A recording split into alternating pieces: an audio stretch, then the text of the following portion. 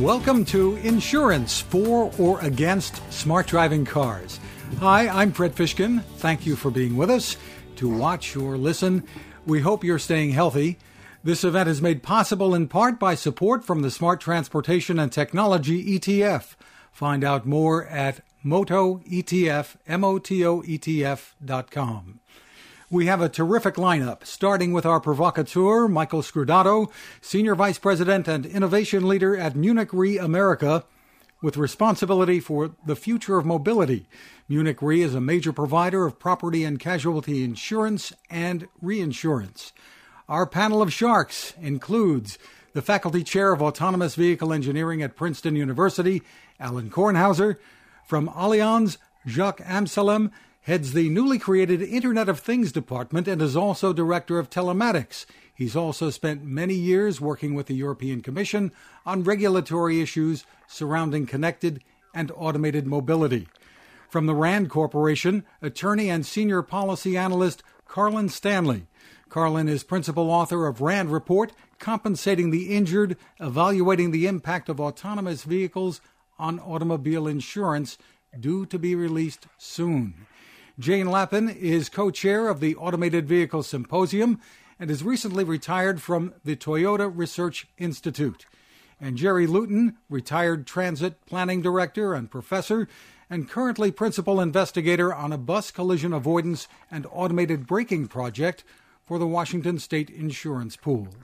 Our moderator is Compass Transportation and Technology President and founder, Dick Mudge. Dick? Thank you, Fred. I'll waste no time. I'll turn it over to Mike to get started with a talk to get us all excited about this topic. And as long as you promise not to answer all the questions.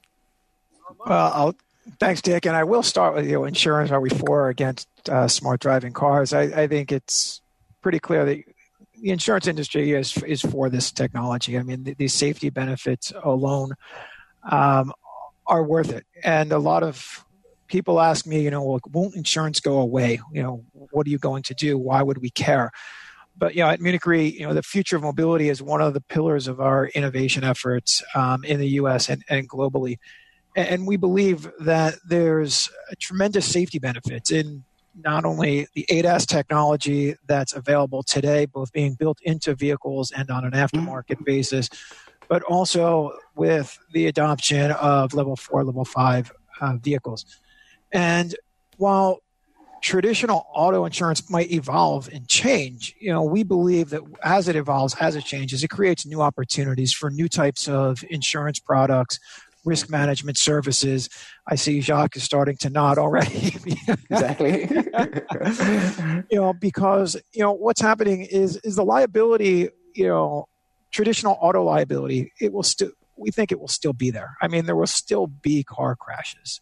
But there are new types of liabilities that evolve. The more connected, the more autonomous vehicles become. You introduce liabilities such as cyber liability, products liability exposure. These are typically not risks that are covered in an auto policy. So we're working to evolve our products, evolve our services to keep up with that. And the exciting part about this is that these new areas of insurance, they will be smarter or more data-driven insurance products, that will give more insight, more transparency into the risks that we're covering. And we think that the pricing models will evolve to take that data that we're getting from a connected vehicle or quantifying the safety of some of the safety technology that's in an ADAS-enabled vehicle or, building, the right type of risk premium for an autonomous vehicle. Jacques, that's kind of the premise that I've seen, at carriers here in the States and some of the work we're doing at Munich Re. How do you see it over from your side of? Same way, exactly. I would say that, of course, automated and smart driving cars are a wonderful opportunity, and they promise to be very, very good from a safety point of view. Now we have to be patient as well, so we have to see, to learn, to understand, And to do that, data is going to be the key element. So we have to make sure that the data that those cars generate, and they generate a lot of data, is going to be made available, is going to be shared, so we can price those risks accordingly, fairly for the drivers. We will have time to discuss that this evening, but, not all technologies are mature enough to guarantee a real reduction in claims and severity and frequency. So definitely the big topic now in Europe is about data. It's no longer whether, automation is going to bring some value. I mean, that's clear for everyone, but we have to nail it down to understand. And I think the entire automotive industry is also going into this direction. So we see, I think we've passed the first hype. Now we are in a more stable, more consolidation way to look at that, which is very good. Yeah. No, and I think, that an important part of that data question, and something that the insurance industry has a lot of, is loss data. It's how can we take advantage of the loss data that we have to try to determine how many of these crashes are preventable. And one of the things that we've done is we've taken our loss data from many of our clients and through a tool we've developed called Loss Detect. And it's a text mining tool that reads the causes of loss, descriptions. And from that, we are trying to estimate which crashes are preventable versus not preventable through technology that exists today and potentially tomorrow. And what we have found is, we've evaluated over $5 billion of commercial fleet losses, and found that over 2/3 of those are potentially preventable through ADAS technology that's available today. Forward collision warning, automated emergency braking, lane departure warning, even something as simple as a rear backup camera. And we're doing this not only to help quantify the safety benefits, but also help to show carriers, show insurance brokers, show fleets that there is an ROI for investing in this safety technology. And the key is just trying to find the right technology for the right vehicle. And I think that's another part of the challenge. True.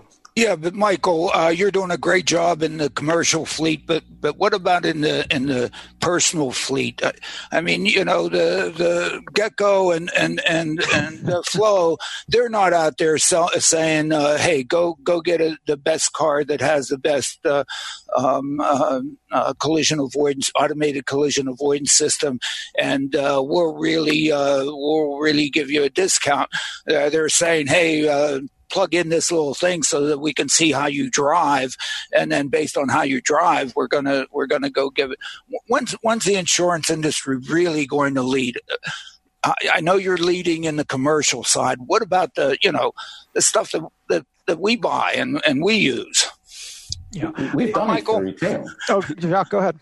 No, I was just going to answer. I mean, we've done it for retail since many years, more than 10 years. Put this little box in your car, we'll collect information, and thanks to that, we can give you a discount. And we also give discounts up front. But that's the box that tells me how I drive. It's not the box that's going to drive for me in case I misbehave. Because as we know, these aren't just crashes. They're misbehaviors by individuals. Okay, I tailgated somebody. Yeah. I, drove across a double line when there's a car coming my way, coming in the opposite direction. Those aren't human errors. They're misbehaviors. And so when we going to, put systems in and you guys promote systems that are in fact going to go out there and really not let me do that. Yeah. I think as Jacques said, a lot of it is getting the data to quantify those benefits. And, while frequency has gone down with this technology, unfortunately, what we've seen is that severity has gone up. The minor fender bender that used to be, something that was likely within a policyholder's deductible, a couple $100, that's now a few $1,000s to repair because of the additional equipment there. So I think it's getting there. The more vehicles that are equipped with this technology, the more data that's available. One of the biggest challenges, I think, across the industry is knowing what technology is on what vehicle. It's not, unfortunately, it's not encoded into the VIN. And, and in most makes and models of cars, these technology packages are optional. So I think as you see it become more and more standardized and knowing where and when this technology is being used, I think that will accelerate the adoption of some of what we're talking about now. True, and to add on what you said, I think it's also a question of terminology and definition, not only whether there is an AEB, but which AEB, how it works, what its performance as well. Because not all AEBs are the same, and that's a big issue we're facing when it comes to providing incentives. As Anna mentioned before, we have released a couple of products for testing in some markets, and we had, I would say, a rather small sample. So it was a few thousand vehicles. And we have not seen major difference on the claims. I would say on the combined ratio of those profiles that we have insured for the time being. So maybe we were not lucky, though those vehicles were different or whatever. But I think it's worth it. We really need to build up. One other aspect I wanted to mention, and then I stopped talking because I've been talking a lot, is that the data is critical, is absolutely mandatory to improve the systems as well for the design of the cars. I think that we're talking insurance here, but it's also a really critical aspect for the OEMs, for the equipment manufacturers to improve the technology, to make it better, which is really needed today. Yeah. So I have a question for Mike and Jacques about the on-ramp that you foresee as we move towards increasingly automated vehicles for levels 4 and 5. You'll need certain kinds of data in order to write insurance policies. You presume a certain kind of market, a certain kind of business model. You must have, at least I think you must have in mind, stages that you'll go through for different level 4, level 5 approaches, whether it's fleets, commercially owned fleets for mobility as a service, or privately owned vehicles where they flip a switch and they have level 4. What kinds of data will you need to support products to write policies for those different approaches? So, Jacques, if you don't mind, I'll start. I think. Of course not. Go ahead. Go. So I think So traditionally, when you think of insurance telematics, let's talk about the black boxes or the apps that we're using. It's pretty standardized. What does the insurance industry look like? You're looking at acceleration, hard braking, hard cornering, speeding. If you're on an app, maybe you're looking at distracted driving. Some of that is relevant to a level 4, level 5 vehicle. But the more exciting aspect of it is, well, what else can you do beyond just that traditional telematics data? And some of what we're looking at, it's, what's the ODD? Where is the vehicle operating? And what is the riskiness of the environment that it is operating on, and where it's allowed to operate? That's one of the big things that we're exploring at Munich Re. Jacques, anything? Yeah, well, I just wanted to say that all you mentioned, of course, are the important data points, but we also need trip data, contextual data, information about the cars, as was mentioned before in the previous exchange. It is absolutely critical to understand which technology is implemented in this car, which software update has been done recently, so we know also which software version was running in the car in case of accident. We need accident data. They are actually being regulated now in Europe. I think they are already part of the US regulation, but it's happening also in Europe, where we will know actually things such as when the car tries to hand over to the driver. So not so much on level 4 or 5, but on lower levels where there is this exchange of control between the car and the driver. We need to know exactly how the process worked. So whether the car ask the driver to pick it up, how many times, how long did the driver take to react, what happened after, of course, collision information as detailed as possible, and potentially, some other, video footage and things like that. So at that point, we're getting quite close from whatever information will be required for product design and quality control. But actually, that's the same thing, because the more and more we're going to ensure the technology, not so much the driver and I would say the basic mechanics of the car. Let me turn to Carl and first ask if you have any comments on all this, because you've been very active in the field. And I know you just finished a major study. If you can give us a quick summary of it, no PowerPoints allowed. Well, sure. Well, first of all, it's interesting. Our discussion so far has hit on a lot of the key points and findings within our study. For example, of the importance of data.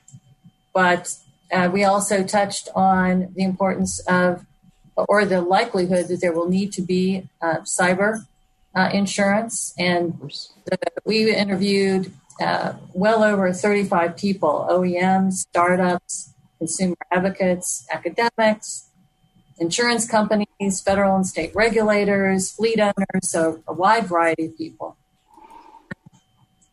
One of the interesting observations that the majority made was that they felt that the current insurance framework is flexible enough to adapt to the introduction of autonomous vehicles. However, once we reach maybe a level 4 or 5, the groups of people we spoke with thought that there might be a need to adapt the framework more significantly.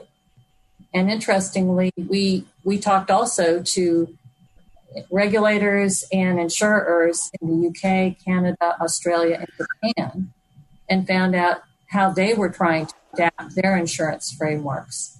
And to your point, Michael, in the UK, Japan, and Canada, they are all exploring methods of data sharing. Sure. Manufacturers and insurers and other stakeholders. So these are issues that seem to be very cross-cutting. So I'll leave it at that for the moment, but happy to tell you more about the report. So if I'm a fleet owner and somehow I've developed a system and I've defined an operational design domain in which I want to put service out there without a driver and really provide mobility as a service with this, which is level 4. It'll never be level 5 because that assumes everywhere, and that's never going to happen. But forget, within my operational design domain, what do I have to do to prove to insurance entities to give me some coverage, or do I have to self-insure? Where do you think it's going to go? Michael, any of you? Yeah, I don't think you'll need to self-insure. I mean, we insure companies today that are testing this technology, and in some cases, operating, in a very narrow use cases in level 4. Yeah, but what am I going to have to? What would a company have to show you such that you? I know you can come up with a number, but the number may be whatever a reasonable number. I mean, what do you think they're going to have to show? Forget what they need to show the government. What are they going to have to show to the real people who are going to have to provide really the wherewithal to go out there and put a service out there that provides the mobility that these systems are supposed to provide? Well, I think what they need to show to their insurance company. And now this is my opinion here. Yeah, sure, of course. That's exactly what we want. More importantly, it's my opinion and not that of Munich Re. Yeah, okay, great. But what they need to show to their insurance company is likely less than they will need to show to other stakeholders in this ecosystem. Because insurance is not a promise that nothing will go wrong. If that were the case, there would be no car crashes and there would be no house fires. I mean, so insurance is a promise to pay when something will go wrong. So what we're trying to do is determine how do we calculate a premium that covers the losses and our expenses and allows the industry to make a little bit of profit, which in auto insurance over the past decade it has not done. So what we're trying to do is get enough transparency that we can charge a risk adequate premium. We're not trying to say, okay, your vehicles will never ever crash. I think there's other stakeholders out there that probably have a much higher bar than the insurance industry. Jacques? Yeah, if I may just step in. Well, when it comes to what we've done in Allianz, actually, we have been going quite far in the collaboration with those companies who were looking for insurance coverage on those kind of vehicles. And we have insured a few of them. So what we've done is that we have spoken with them. We have done, it wasn't as far as audits, but we have been working with them on, asking questions. How did you test your product? Do you insure this? How do you control the speed? How do you control this parameter, that parameter? That's why insurers also need people like me and Michael to know about it, because otherwise then it would be insuring with being blind, so that's not what we want. We want to know about the risk, and best ways to understand the technology as well, and is to speak with the producer. We have constant relationship with the OEMs. In Munich, we have a test lab where we crash cars all year long. And this is what we do. We work together with the OEMs to understand how their technology behaves, how performing it is. And the consequence of that is a potential discount or a better rating for those vehicles who have proven to be more efficient, safer, and better than the others. Do you perceive that you'll have a disengagement rate in the operational design domain that you have to get better than and demonstrate that with an attendant on board? And once you do that, hey, you can go and take the attendant out. Is that the kind of thing that you think? Or is that too pragmatic or too simplistic? Or go ahead. I don't think I don't know if disengagement rate is the right. Well, I threw that out there because that should generate a bunch of comments, whatever. But go ahead. That's not the parameter. Yeah, exactly. Yeah, and I think, just to build on what Jacques said, I think there's, in these early days as it evolves, there's got to be some collaboration between the insurance carrier and the insured. I think it's dangerous to just, put out capacity and not have that type of collaborative relationship between the companies that you're insuring as they're making their way through this process. Is there any role for the government in any of this? Or is this something that's best to have the government stay out of?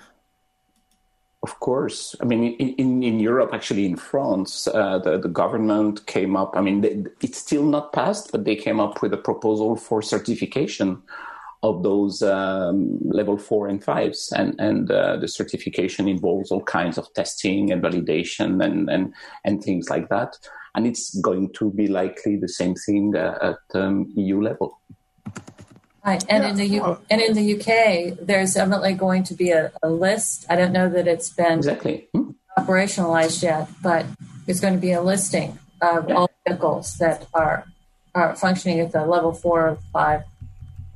Yeah, and I look at the news from last week. USDOT came out with their AV test framework. Kudos to them for doing it. It's great to see that step being taken.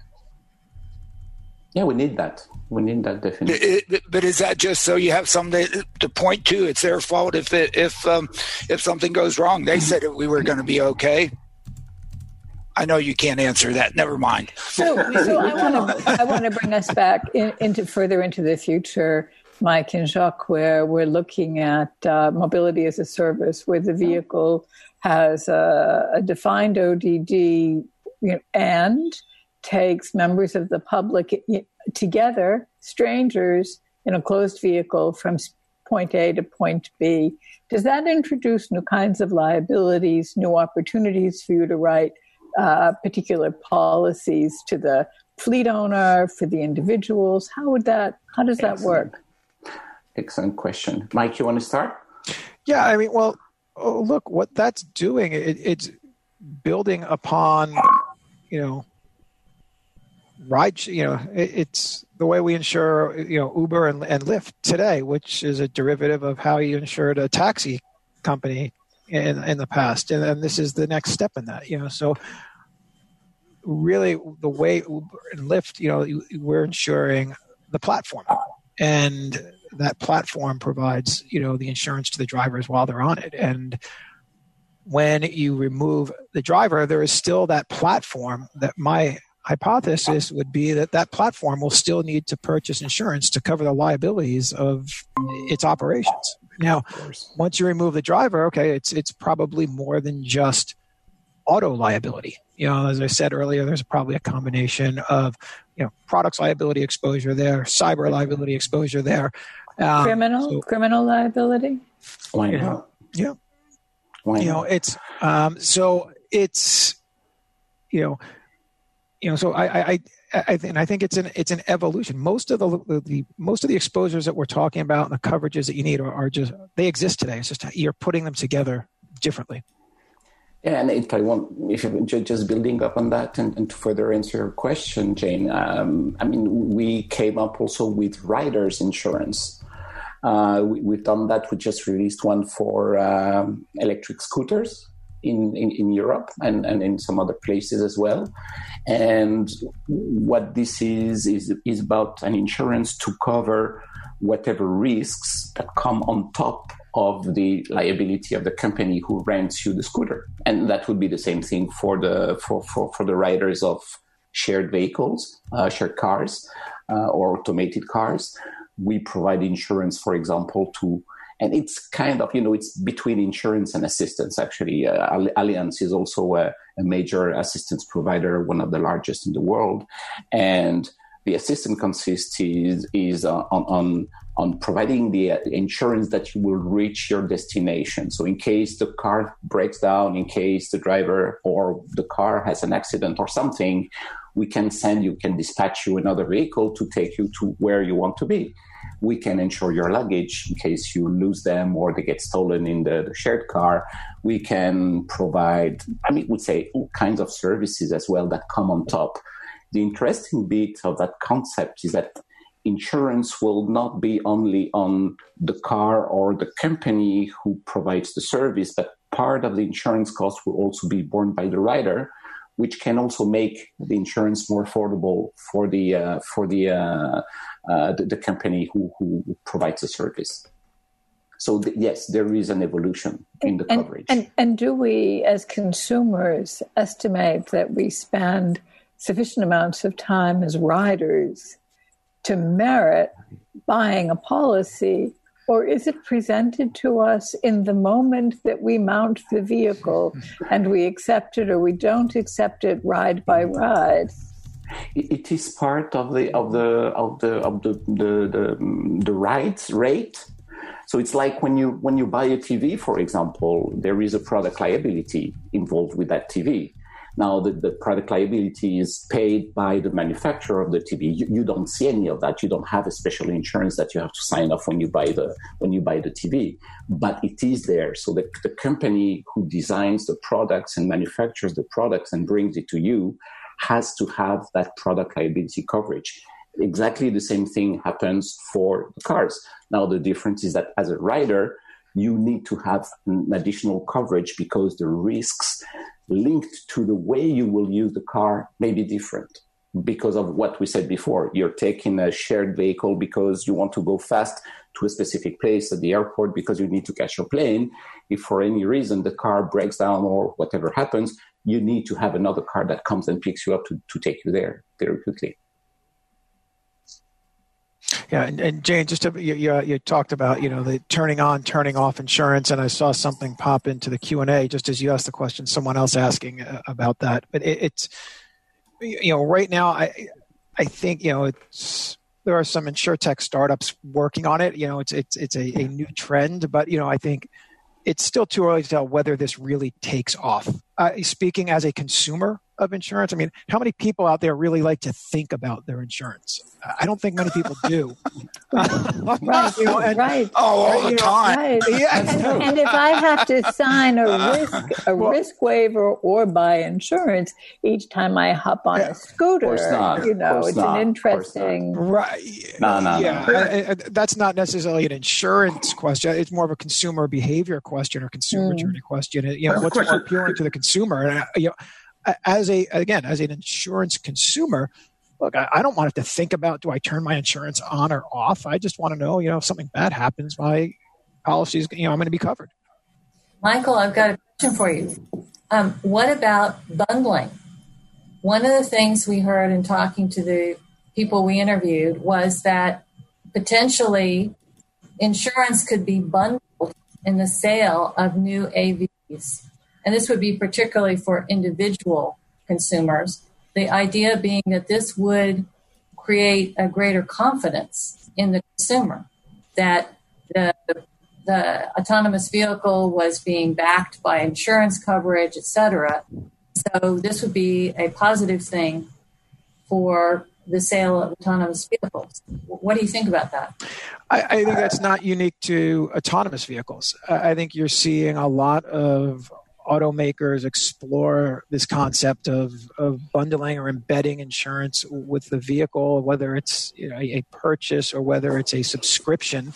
That you're going to pay X dollars a month, you get access to a Cadillac or a Volvo, or pick your vehicle, and insurance comes with it and maintenance comes with it. So that's a trend that I'd say you're seeing the OEMs, I'd call it experiment with, because I've seen some programs start and stop and restart. I don't think they've quite figured that out, but certainly it's the idea of embedding insurance with the vehicle. It's a trend that we're monitoring pretty closely, and again, not unique to just autonomous vehicles. Well, Tesla may go there because they think that their vehicles are a heck of a lot safer, and the expected liability associated with them is a lot more than what your actuaries have figured out, and they might think that, hell, might as well bundle it and make some money off of it, blah, blah, blah, right?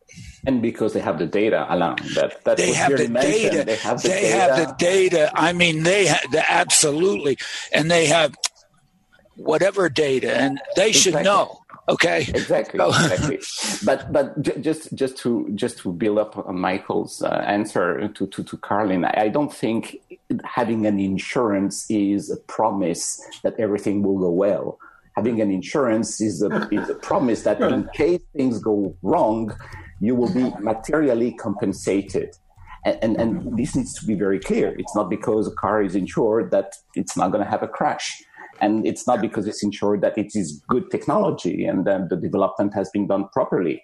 Insurance is business like another one. And if you come to me, I price your risk, as was mentioned before. I evaluate the risk. I tell you, this is how much you need to pay me to cover your risk, period.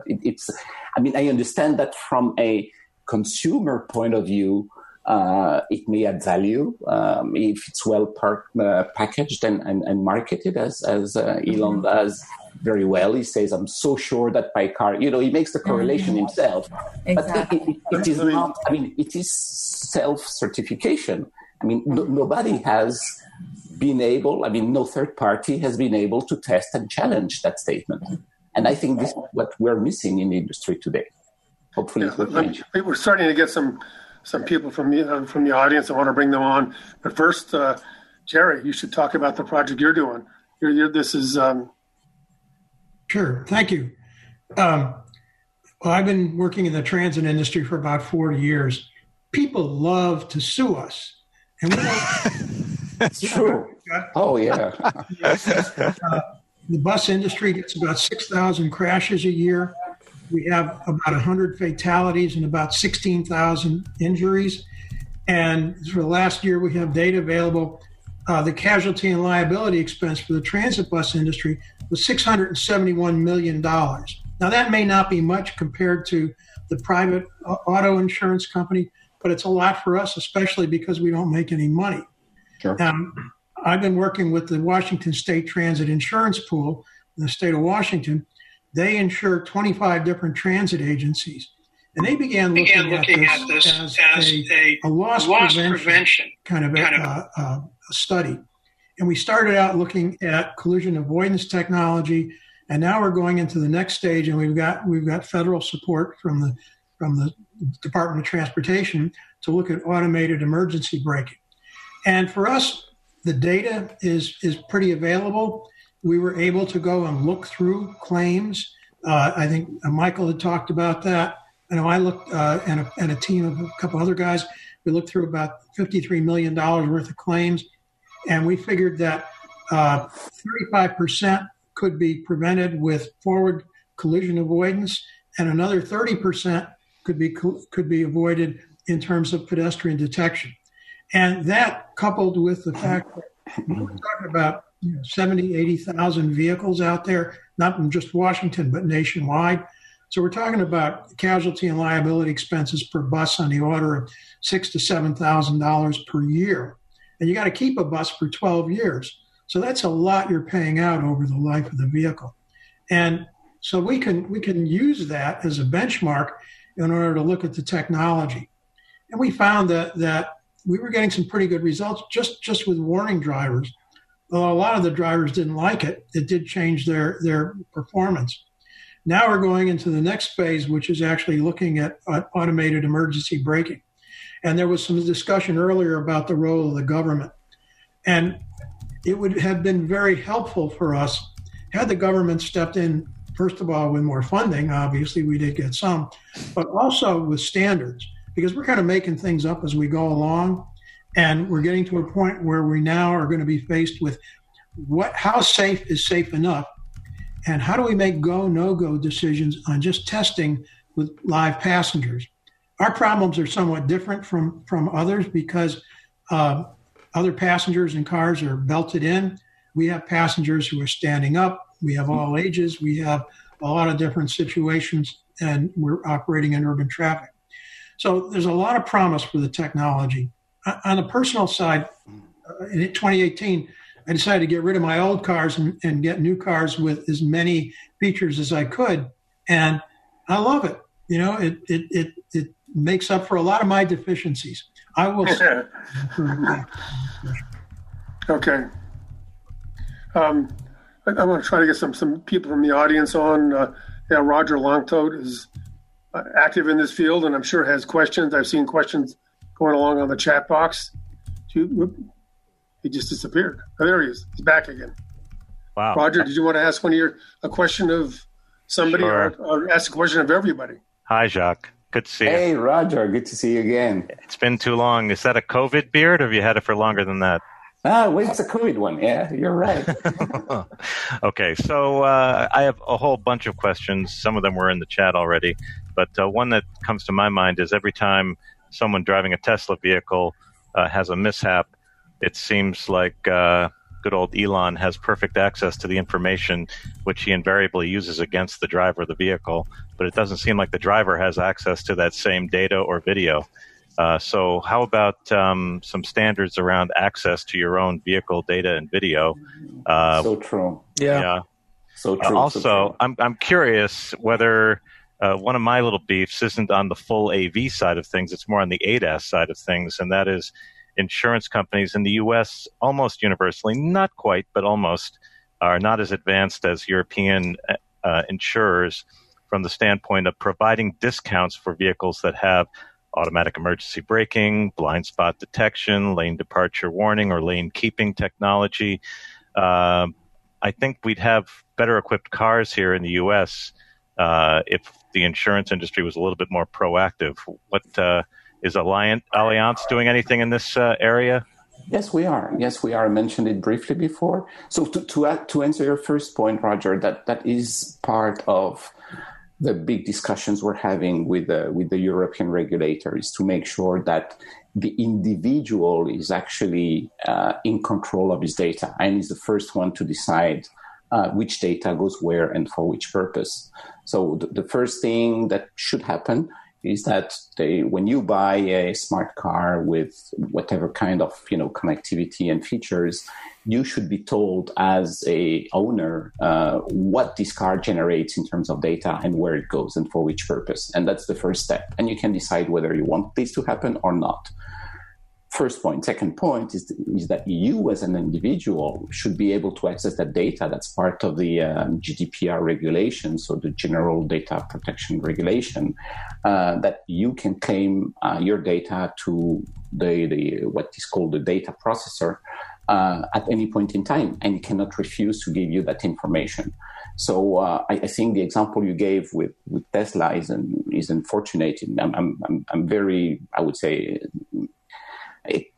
pissed and sorry every time I hear about that, because I think that's not fair. As simple as that. I mean, if the driver was not driving the car, there would be no data, period. So he is the one or she, is the one who generates that information. So he should be, I mean, it doesn't mean that he should have access to tons and tons of information, 4 terabytes or whatever the car produces every day. It doesn't mean it has to happen all the time. But in case he wants to, he should be able to do that. I think that's absolutely critical. Discounts for ADAS.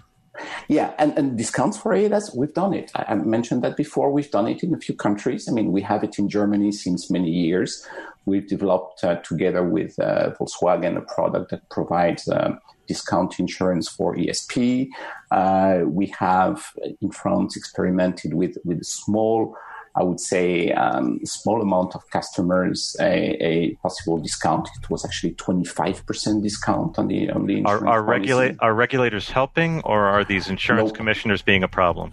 No, that regulators are not stepping into that. It's a decision of the company, of each company. It may happen later on, but it's not the case now. Yeah, and I think the regulators they want to see data supporting any type of rates that you're following. And in the U.S., you've got 50 different regulators that you need to provide that data to. Yeah, well, I think talking about the regulators and the government is interesting.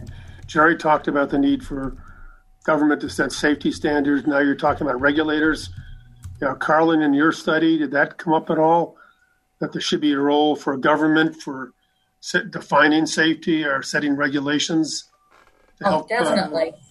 And actually, going back to the data issue, we were very interested in finding out what was going on. So federal regulators and what might be in the near future a framework for sharing that kind of data. And what we learned was that, hey, Ellen, we learned that the DOT is basically monitoring the situation, hoping that industry can determine a way forward. But I think that they're keeping a careful eye on how industry may work out the sharing between OEMs and insurance stakeholders, and probably will try to find a way to step in, but does not want to. Well, the DOT has been funding research on UBI because they find that anybody who participates in UBI program drives less, drives in a safer fashion, and so you get less traffic, less congestion, less emissions. For studies, anyway, they're fostering studies of this. Yes. Before we turn to Ellen to ask the question, I have to admit I'm very worried about Alan, because this is the quietest you've ever been on one of these sessions. So are you okay? Should we call 911? No, I have too many comments. I think to champion to give a little bit of help to the insurance industry. I like to say that the insurance industry has been burned in the past with safety. Because the past definition of safety was crash mitigation, and associated with great improvements in crash mitigation, which made people not lose their lives in cars. It cost the insurance industry an enormous amount because the airbags went off and all the stuff got broken and the crush zones got crumpled and you had to throw away the car and so on and so forth. But the person lived. And are you going to make us feel sorry for the insurance industry? No, absolutely. So they were burned tremendously.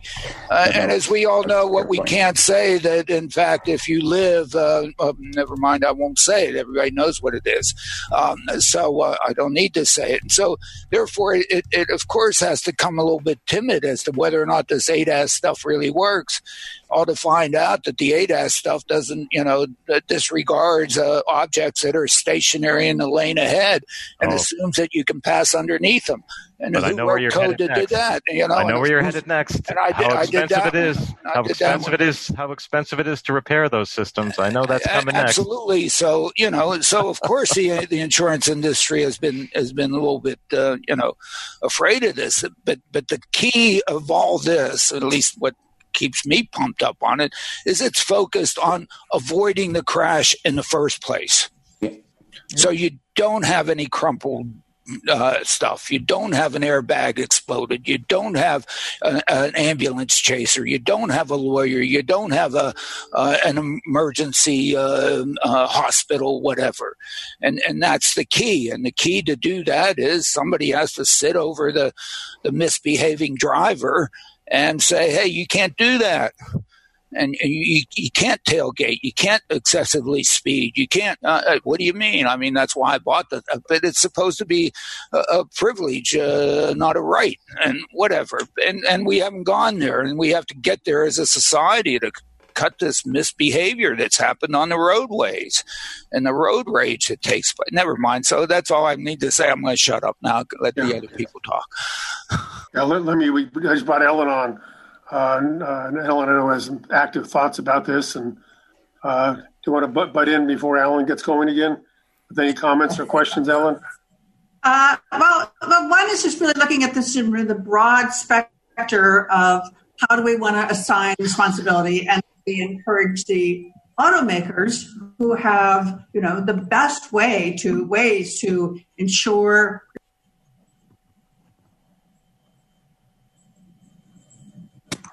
as safe as possible. Right. So how do we structure insurance so that we don't take away those incentives for the automakers to make it as safe as possible, so that you reduce the amount of misbehaving? We try to blame the victims a lot, but a lot of it is the way that the roads are structured, that the vehicles are structured. So I think that we want to put as much responsibility on the makers as we can. How do we do that? Do the insurance companies talk? I didn't hear part of that. That was all. Do the insurance companies leverage the OEMs? Yeah, is the responsibility going to shift from the driver to the car manufacturer? And most likely it's going to happen somehow because of the technology that needs to be insured. So I think whoever manufactures the car, and that's a long story because it's not only the car manufacturers. Car manufacturers tend to be more assemblers than real manufacturers and designers of the entire car. I mean, there's going to be an interesting liability chain discussion here around that. But the idea is that it's true that if the car does a mistake, with the technology in the car does a mistake, then it's no longer the driver who's responsible. And that's why I mentioned before that we need to have access to that information in case of an accident, who was driving at that point in time. Yeah, Jacques, I think what you've just described, it's very similar to the way auto insurance works today. Yeah, of course. That, if there is an issue with the technology in the car, if the braking system fails, the transmission system fails, and there's a process called subrogation where, the insurance company will the insurance framework is set up, the claim is settled, and the policyholder is made whole. And then, however, the behind the scenes, the insurance carrier then goes after the OEM. So that process of subrogation exists. It does. Today. It does, Mike. But the issue is that in most cases, it is much easier to say it's a driver's mistake than do a deep investigation to figure out whether the car had a failure or not. Because when you have an accident, it may very well be that you've tried to brake, but the brakes were not efficient as they should be. And that could be a design problem, that could be a maintenance problem. So we tend to say, I'm back to these 95% or 94% accidents due to human mistakes, which is, I'm sure that in those 95%, there is a bunch of them which are technology or mechanical or design mistakes that we have not been investigating just because the system works in that way. Mm-hmm. But what the insurance industry hasn't done to try to get the OEMs to do a better job is they haven't gone out there, and the Gecko and Flow haven't gone out there and says, we've determined that, darn it, the Subarus really work, and the stuff on EyeSight on Subaru really works. And Jane, if you happen to have a 16-year-old kid who's going to drive, you should go out and buy that kid that car, because not only are we going to give you a discount on that, we're going to save that kid's life. They haven't done that. They haven't gone out there and really led to get OEMs to put vehicles out there that are going to save teenagers' lives.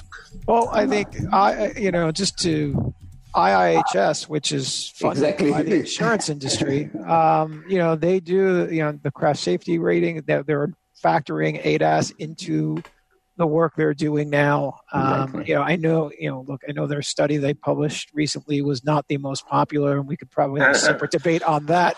Yeah. But that aside, I mean, a lot of the work that they've done is to measure the effectiveness of this technology. And again, that's all funded by the insurance industry. Yeah. So, Alan, you say that we're not doing anything to help promote, it's... We have one in-house. Didn't say you didn't do anything. I just want you to do more. Back to Ellen's point, she asked, how can we see that manufacturers are, improving the product and making automobiles safer, no matter whether they're using ADAS or to full autonomy. And we asked the people that we interviewed about different models of insurance, and we asked them about the status quo. We asked them about, what about no fault? Yeah. Interestingly, the majority of people we interviewed said that there were many problems with no fault that are well known. One of the key concerns was that it would relieve manufacturers of the need to do better, to improve the product. And so we thought that was certainly a key concern. So, Ellen, that's, back to your point. Yes, there was a brief period of time in the 1980s when pollution insurance was outlawed in some states, because the idea was that if you had pollution insurance, then you would pollute. That was quickly done away with. But I think that it really is figuring out how do we structure insurance so that it covers losses and at the same time encourages safety. And I think that there's ways of tinkering it and bundling it that could be done better.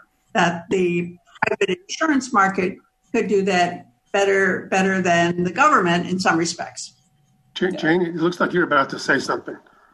Did I? No? I wasn't. Sorry to be misleading, Dick. Hey, Dick, can we get? There's a few questions in the chat about cyber, and I know we've got 6 minutes left or so, but can we spend a few minutes on that? Because I think that's absolutely no. That's right. You can't stay for the next half hour. Yeah, it's a brand new insurance. How does that handle?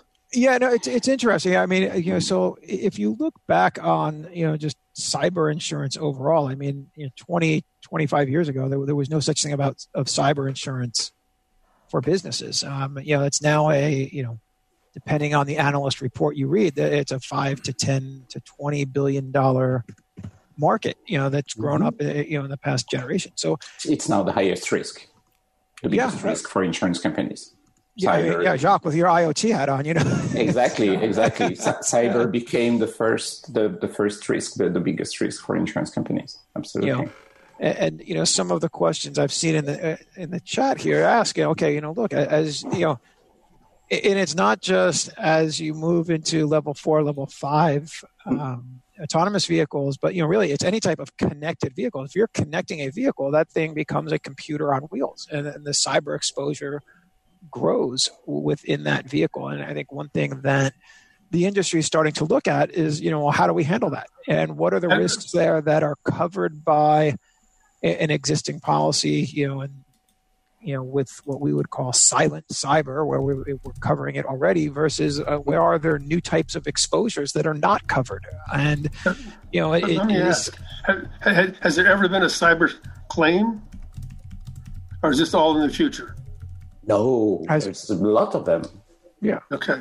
There's a lot of them. There's cyber insurance policies and there's cyber claims, a lot of them. But maybe to make the link with the topic that we were discussing, about automation and so forth, not only cyber, I would say, but part of the design of the software of the car and all the I would not say the electronics because it's hardware, it's a different story, but software, AI, whatever you implement also needs to have its own insurance coverage.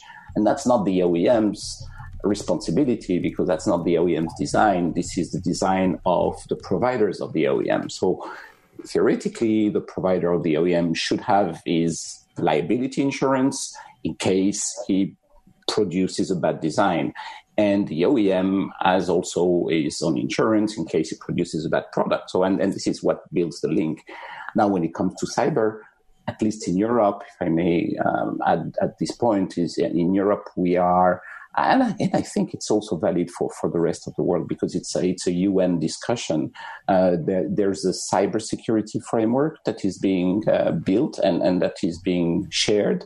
So it doesn't tell exactly which, I would say, technology or which thing you need to implement in your vehicle, but definitely it provides a framework to ensure that when you design your vehicle, you have made sure that you have looked at all the possible vulnerabilities, all the threats, that you have ways to mitigate them, that you have ways to detect them, and so on and so forth.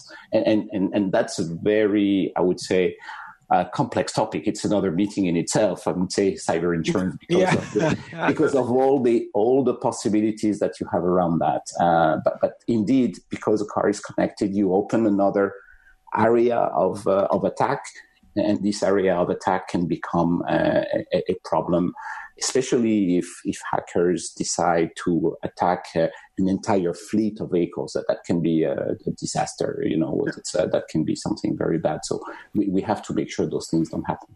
So let me jump in near the end here. We have another 2 or 3 minutes to go before our hour's over. We will stay on afterwards and keep trying to address questions. I know Michael has to leave and probably Carlin as well. So I was going to say, do you guys have any last-minute comments or questions before we switch to the extra half hour when you guys are gone? Yeah, I would just like to say that in response to what Jacques just described, interestingly, at the Autonomous Vehicle Symposium, of which Jane is the co-chair, our legal committee is going to be presenting a mock trial remotely of the very scenario of an attack on an autonomous vehicle fleet. It's at some in the near future. And it will be a trial to see who is going to be compensated for all of the damage from havoc after this cyber attack. So join us. Yeah, with pleasure. Stay tuned. Thanks for mentioning that, Carlin. It's important to know about these opportunities at the Automated Vehicle Symposium. I have a question for Jacques and Mike. It's important to see the role that insurance plays in the future of highly automated vehicles. My question to you is a closing question. how can insurance participate in a way that helps to accelerate the introduction of highly automated vehicles into the public domain? Mike, you go first. Yeah, to go before. I would say, going back, I think it was 5 years ago at the Automated Vehicle Symposium. All the rage was insurance is a barrier toward the adoption of autonomous vehicles, and I think the next year I gave a talk on why insurance is not a barrier to autonomous vehicles, because we created a policy, as have other carriers, and it's something that, Jane, I don't think there is one magic barrier that's sitting there toward the adoption of highly automated vehicles that the insurance industry is standing in the way of. I think our coverages will continue to evolve as the technology and as the business models evolve. I look at some of what we were covering 4 years ago compared to what we're doing now, and I don't think it's necessarily an insurance coverage issue. I don't think it's necessarily even a limit or a capacity issue. I think what you're going to see over time is that the policies will evolve, but then so will some of the risk management services, that complement the policy will evolve there. As Jacques said, there's got to be some collaboration and cooperation between the carrier and the insured, and very similar to the way you insure in a large property or an expensive object. There's a risk inspection, there's loss control services and things like that built around the policy. I think that's what you're going to see continue to happen around autonomous vehicles, and at Munich Re, we're hoping and working to help accelerate that process. Michael, I don't think you're going far enough. I think, Michael, I absolutely agree. I absolutely need you to stand by me when I talk to the folks in the neighborhoods of Trenton and in city council and with the mayor, saying that there is a legitimate insurer who will, in case as we've all said, we're not going to stop crashes. They're going to things are going to happen. It's going to stand by and make people whole. Alan, I've been I've been in Trenton with you. Come on. I know, and you are. And I'm saying you're absolutely critical. You're absolutely critical to having a welcoming environment for this technology, so it can provide the good that it's supposed to provide. Absolutely critical. Look, on that note, Alan, I'll go to Trenton with you anytime. We'll put our masks on. We'll go down there and we'll talk. But look, I apologize. I didn't realize we were going to go over the hour, and I do have an But thank you. We officially ended 1 hour, but we'll all be here afterwards. So stay tuned. This has been Insurance for or Against Smart Driving Cars.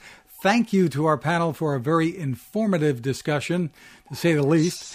Our series of debates and discussions will continue in the coming weeks. We welcome your thoughts about topics and participants. You can find us at zoom-tank.com and at smartdrivingcar.com. The Automated Vehicle Symposium is still slated for the end of July. It will be a virtual conference. The info is at automatedvehiclessymposium.org. Thank you for taking part, for watching, listening, and we hope you stay healthy and safe.